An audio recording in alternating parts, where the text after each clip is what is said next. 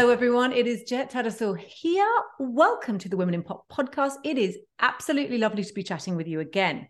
Now, before I introduce today's guest, I need to remind you that the latest issue of Women in Pop magazine is on sale right now with Whitney Houston on the cover. Oh.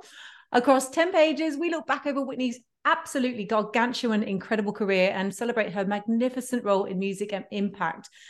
We also have interviews with Tove Lo, Sampa the Great, Fletcher, Vera Blue, Isabella Manfredi, and more. Plus, we celebrate the life of the incomparable Olivia Newton-John. You can buy your copy now at womeninpop.com/subscribe or at a news agency near you. Our guest today, she made a massive breakthrough with her killer single in 2017, Lost Without You, which she followed with equally slaying You Mean the World to Me and Castles. She's been a little quiet on the music front over the past few years while we've all been in sweatpants, but 2023 has seen the return with a bang with incredible singles, Weekends, and Face in the Crowd from her upcoming album, Best Title Ever, Blood Orange. She has the most stunning voice, is a slayer on the piano, and is just an incredible person, full stop. It is, of course, the wonderful Freya Ridings. Freya, hello. Oh my Welcome God. to Women in Pop. Thank you so much. Jet, that was an amazing, honestly, introduction. Might be the best intro I've ever had in my life, so thank you. That feels really very good. Kind of you. If you want, I'll come on tour with you and do it every night. Literally, there is a role for hype woman on my next tour, 100%. I wouldn't say no. I'm so glad you said that because, of course, you are such a champion for women in the industry. And when you do it, you are. And when you do it, you don't just go, I'm not saying anyone is false because that's a shitty thing to say, but it comes from a place of it feels like rage within you. It really, right. There seems to be this anger that there's always celebrated the men behind the women in the music. And no one can actually trust a woman on a piano, and no one can trust a woman to write her songs. I know. And you always sing about it, and you talk about having women behind you and how you do it because you're just there's no one going to do these jobs unless we inspire the girls to learn how to do them. And they're not going to do it if all it is dudes. Yeah. I mean, I completely agree with you. I think championing women in music is just it's such a thing really close to my heart, because I guess growing up, if my parents hadn't have, championed me to be a songwriter and play my instruments and write songs, I think I would have had a very different life. So I'm very, very grateful to the people in my life who've always championed that for me. But it's so funny. It's kind of if you can't see it, you can't be it. And for me growing up, watching those idols Taylor Swift and Florence and Adele and Amy Winehouse and these women who had such unique, incredible voices, lyrically and sonically. I now realize just how absolutely inspiring and genius they actually are, because I think when you're doing it, you do come up against, especially when you're breaking through, you come up against hurdles and people who think, that you don't know what you want, but you do. Absolutely. So I feel very grateful for that. Absolutely. And of course, I think, like you said, it's getting better about feeling the need to show people from a young age to inspire. And what I've always liked about not just your music, I mean, you put this message in your music, but you always speak about it publicly as well, is abolishing that myth of she came out of nowhere. She's an overnight sensation. She just woke up and she was amazing. And you've always been the one to shout down and go, no, that's many, many years of piano and singing and trying. I think not out of an ego place. I would have loved if it was an overnight thing. I would have bloody loved that. That would have been great. But I think for me, it's for, young girls who maybe want to pursue music and songwriting, I think knowing that this is a long game, it's a marathon, it's not a sprint, and not to be disheartened. Because if you think that things are overnight success, on their first open mic night or their first song, or, the first time that they are brave enough to show people their work, if it doesn't go immediately well, I played Lost Without You as a song, just me and the piano, around open mic nights in London for 3 or 4 years before I even got signed, and then after that, it was out for 9 months on Spotify before it had its breakthrough. So it's holding on, holding your nerve, holding that grit and determination, and finding people who champion you in those dark wilderness years before anything goes well. I think it's more for them than me to say that it was not an overnight success. Just so they don't lose heart. Yeah, that's the thing. And I mean, we speak to artists on this show. I spoke to one recently who was saying how, I mean, she's doing incredibly well, but because she felt like because she hadn't made it by the time she was 20. And you know what I mean? I felt like that. I've never been more depressed than my 21st birthday, I swear to God. Because I felt like I've been writing songs and playing them live since I was like 11. And I felt I was over it. Genuinely, I remember saying to sort of an older singer-songwriter lady on the circuit, I was like, I think I'm going to do a farewell tour. And she was like, don't you have to do a hello tour? And I was like, good point. She's like, you can't just give up. Like, you have such incredible songs. And I was like, yeah, but I've been playing them forever. And it just feels like, so you never know, like, when, your music is going to find its sort of sister moment and kind of go to the next level. But you just have to hold on. It's more about grit and determination than music, I'd say. At this point, genuinely. The thing. And you've got such a growl to your voice, which I just love, mixed in with a high note. Thank you. I'm just going to play the most recent single from Blood Orange right now, Face in the Crowd. God knows I want to believe that you were the love that I needed, but it's lost. And cause I didn't want to let you down, saying this is all that you want, it's everything you dreamed of. I didn't want to let you down, so I said I could give you up. Thinking back on all that I've done, and at every stage I'm on, a part of me has never stopped looking for your face in the crowd. That is such a beautiful, and it brings up a lot of feelings, that song. Like, even on listening, I'm like, oh God, you know what it is? It's We've All Been There.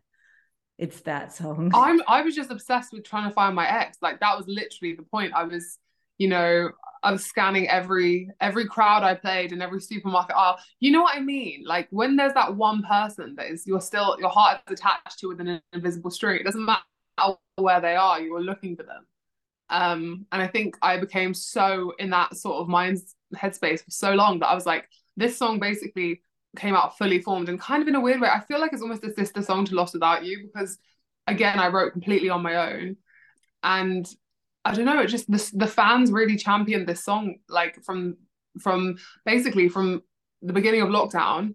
I was in Australia, then suddenly I was at home in my parents' front room, and I had all these ideas, but I had no way of sharing them with the fans. So I started doing these online weekly live streams on Instagram for an hour a week every Tuesday night.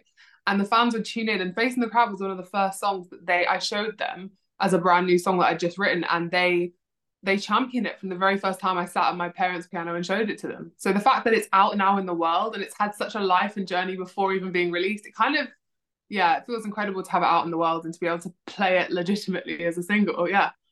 Do you think that's, I mean, you said as well, that feeling of having the fans to find you, but having written it and having played it and carried it in almost a time in your life where it was very, very quiet, like the world was very quiet. And possibly the reminiscence to Lost Without You was also because you were playing it to these very intimate spaces again before it suddenly went, bah! Oh my God, I would say that's a huge similarity, because a lot of the other songs, like, Castles was written kind of during the sort of first, like, snowball momentum of the first album. I was very, very, you're right, busy and touring and that kind of mindset and going to LA and back. But Lost Without You and Face in the Crowd were both written in complete isolation, sat at my parents' piano, and didn't see the light of day for a long time, So I think, they crystallized in a different way. And I think sometimes with songs that you write 100% on your own, you can feel a little bit more attached to them just because they're just a complete stream of consciousness and they are just a complete moment in themselves. But it meant a lot to me that the fans helped me with that, because I was working blind for the first time in like forever. Like, I used to always go out to open mic nights from when I was like 11. So to not be able to show people new songs and get that emotional biofeedback in the room, I was struggling, and they turned up for me, in their hundreds and then thousands, and it was incredible to watch every week. That's gorgeous. And I mean, you said, again, this is that thing, you're like, yeah, I was turning up to open mic nights when I was 11. Like, I was doing some they were great theatre productions when I was 11. But Where did that confidence come from to be doing open mic nights at 11 years old? It's so interesting that you say confidence, because I was cripplingly shy. And I think I come from a family of actors, and we're all very kind of like, at home, we're all very sort of loud and like bubbly. But I think outside in the world, we go into our shell a little bit, and we're a bit introverted, or I used to be. And basically I went to school very, very far away, and I went to a special school that I couldn't really like afford to be at, but my grandma was very, very kind, and she's like, you're super dyslexic and you're going to struggle at any of the local schools, probably get like attacked for being ginger. So she sent me to this fancy school, and basically I was very, very isolated, and all the rich kids thought that I was properly weird. So I basically just didn't speak. And then one day, I've been writing songs at home. One day I saw a poster that said open mic night, and I was like, what is that? I don't know what that is. And I went, and it was all the sixth formers, and I think I was in the year 7, so I was 11, 11 just or 12, and I literally played my first open mic night. I kept my big green puffer, like my big Parker coat on, because I was so shy. I didn't look up. I played 2 songs that I'd written, and just the response was like, it was the first time that anyone had actually like treated me like a person, like I was real, like, and it was the first time I felt like I'd actually been myself outside of the house, and that was via singing those songs. And so I became addicted to that feeling of like, I was very, very introverted and shy and sort of ostracized. But when I played music, I got to be this other person, and I got to be this authentic version of myself. And I've just, the musical instruments and the pianos, they became my friends. So that's where I turned to whenever I had a story or something happened in my life. And it's still true to this day, really. That's such a beautiful image of you in your puffy green jacket, just knocking the. There's still videos of it. It's so embarrassing. I was like really like, yeah, I was a strange kid. That's not embarrassing. That's actually beautiful, and that's who you're sending your songs out to now, to try and inspire those same kids. I was reading that you actually get some really beautiful videos sent to you of children, and well, not just children, of people singing. I do your songs. a lot. Especially like the toddlers, like, when they're in their nappies and they're like, Castle, like, I makes me want to cry, because I'm like, I'd always, when I was little, I was obsessed with like big girls. I was like, I want to be like a big girl. And my mum was always like, you will be one day. And I was like, I'd love to like be like them and inspire the next kind of generation of little people or little artists. And it's like, it's just incredible to like, have my friends send me videos of their kids, asking for weekends in their car seat. They're like, my hairstylist Jamie, is her little boy, he asks for me and Elsa from Frozen, and I'm like, that is an honor. That's an honor. That is some serious company you're in there. I know. Elsa, I can't. Yeah, I mean, they all sung, but Elsa sang. Wow. Oh, sorry. Speaking of championing the little girls in puffer jackets, Lost Without You also made you the first female artist to have an entirely self-written top 10 hit in the UK since the other champion of Strange Girls in Their Bedroom, Kate Bush, and Running Up That Hill in 1985, which is incredible.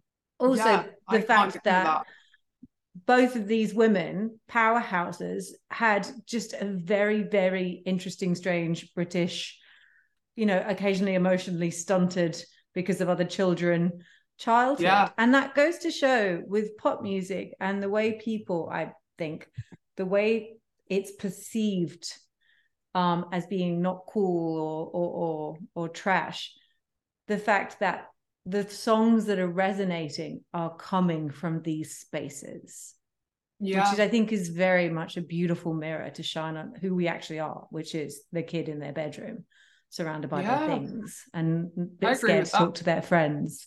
It's beautiful. With that, you said that you just felt so empowered, like the piano was your friend. You've got such a strong presence on stage with it. Like it's like some kind of Amazonian, like, you could fit in with Wonder Woman with that thing. That is so kind of you. It's beautiful, but there's not even a sense of fragility. And you have got a very beautiful voice and you do get very high, but you know how quite often women seem to be, they're almost encouraged to play the broken bird tinkling on the keys. And you don't do that. Yeah. Is that Thank intentional? you. I know what you mean.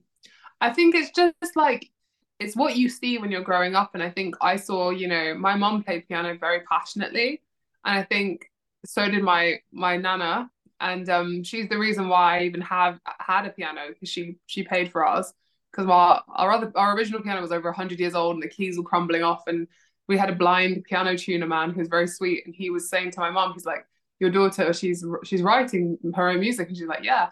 And he's like, if she wants to be able to go to the next level, she needs a new piano. We like literally just didn't have the money for it. So my I think I come from a long line of fiery women, and my nana paid for a piano for me very, very kindly. And it's for me, yeah, a fiery line of musical women who never got their voices heard, for having to have, I don't know, children young, or just coming from a different age. And I think it was such a beautiful thing that she got to see me, before she died, sort of in the pandemic. She got to see my final show, that she saw was her thousands of people, and it was like with confetti cannons, and she saw me on stage with the piano, and it was like, I've still got it.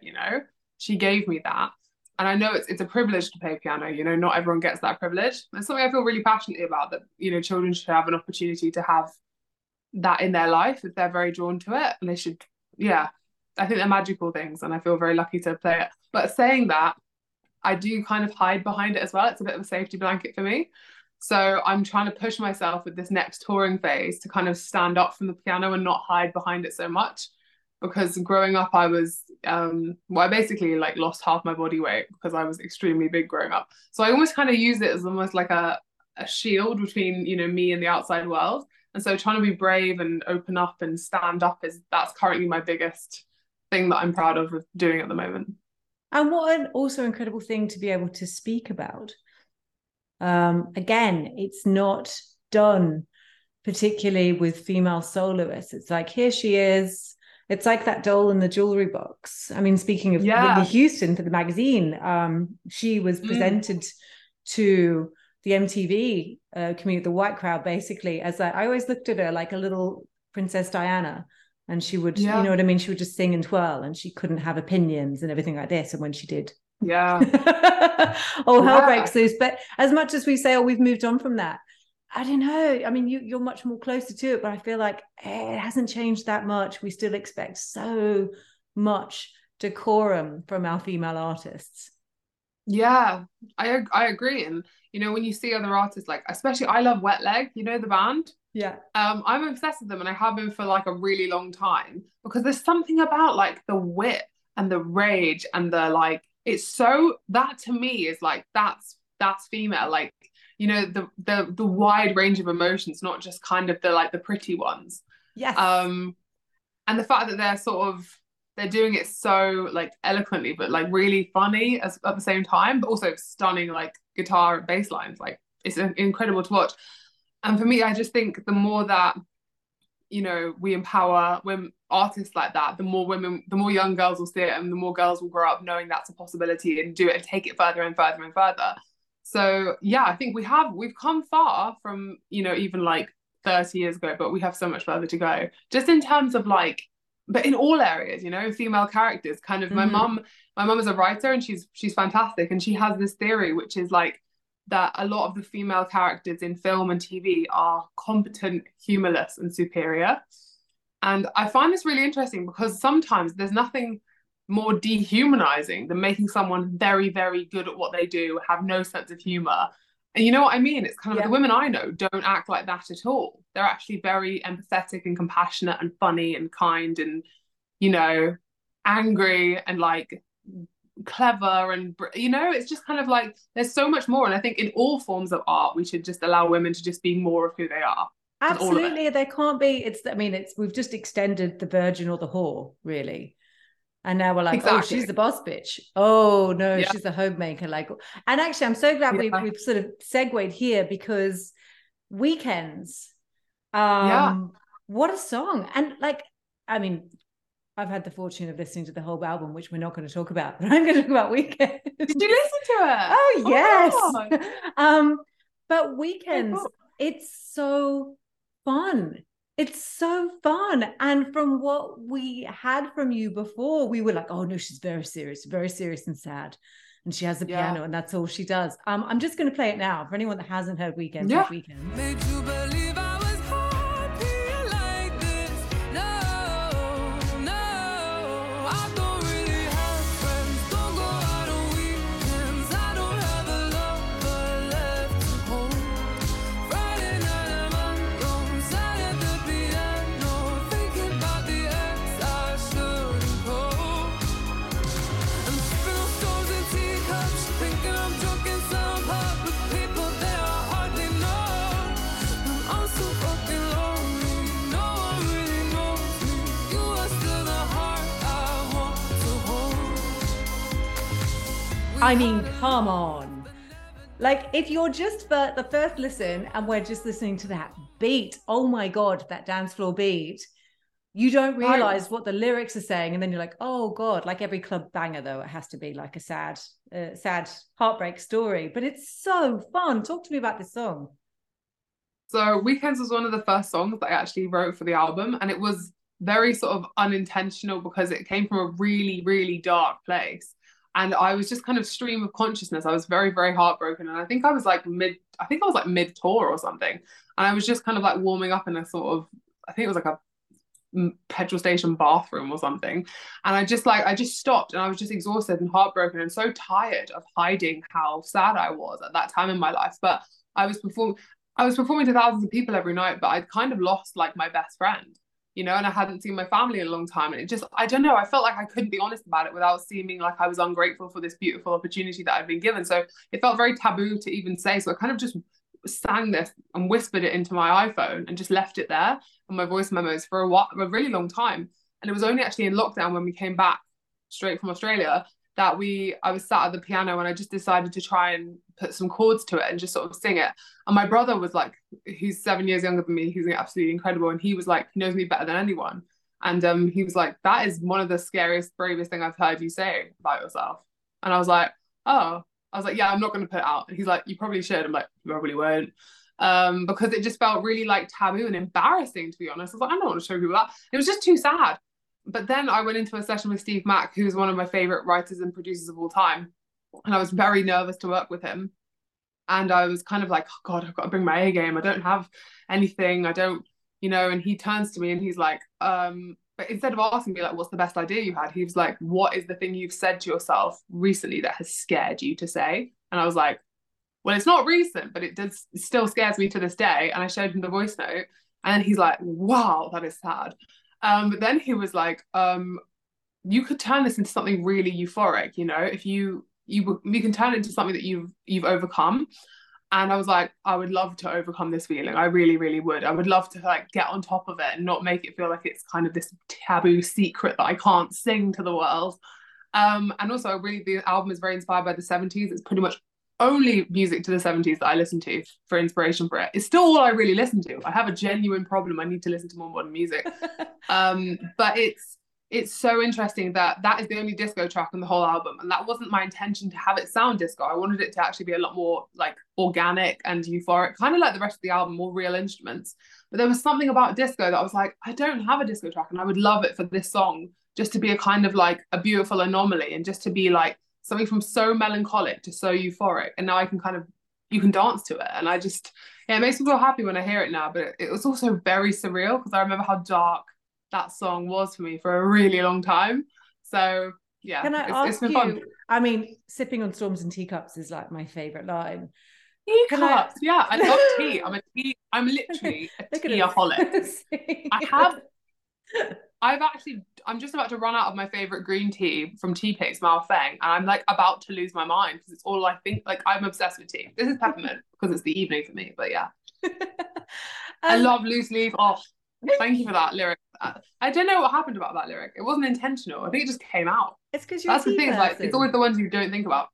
It's because you're a tea person. You're like, all I am sipping on storms in these teacups. Because when you're sad and you're just like, particularly in England, and you're freezing your ass off, you're just constantly drinking anything in hot water. So, if you're feeling sad. Yeah. Can I ask you, if you don't mind, what was that line in the song that scared you the most? I think it was the first one. Well, I think I don't have a lover left to hold. It was really hard for me to say. I think the whole first couple of lines was just like, mother of God, like I've worked really hard for 3 years and I haven't really seen anyone. I've lost my major relationship. And like at the end of the day, like these people are close with, but they're colleagues and they go back to their families, and who do I call?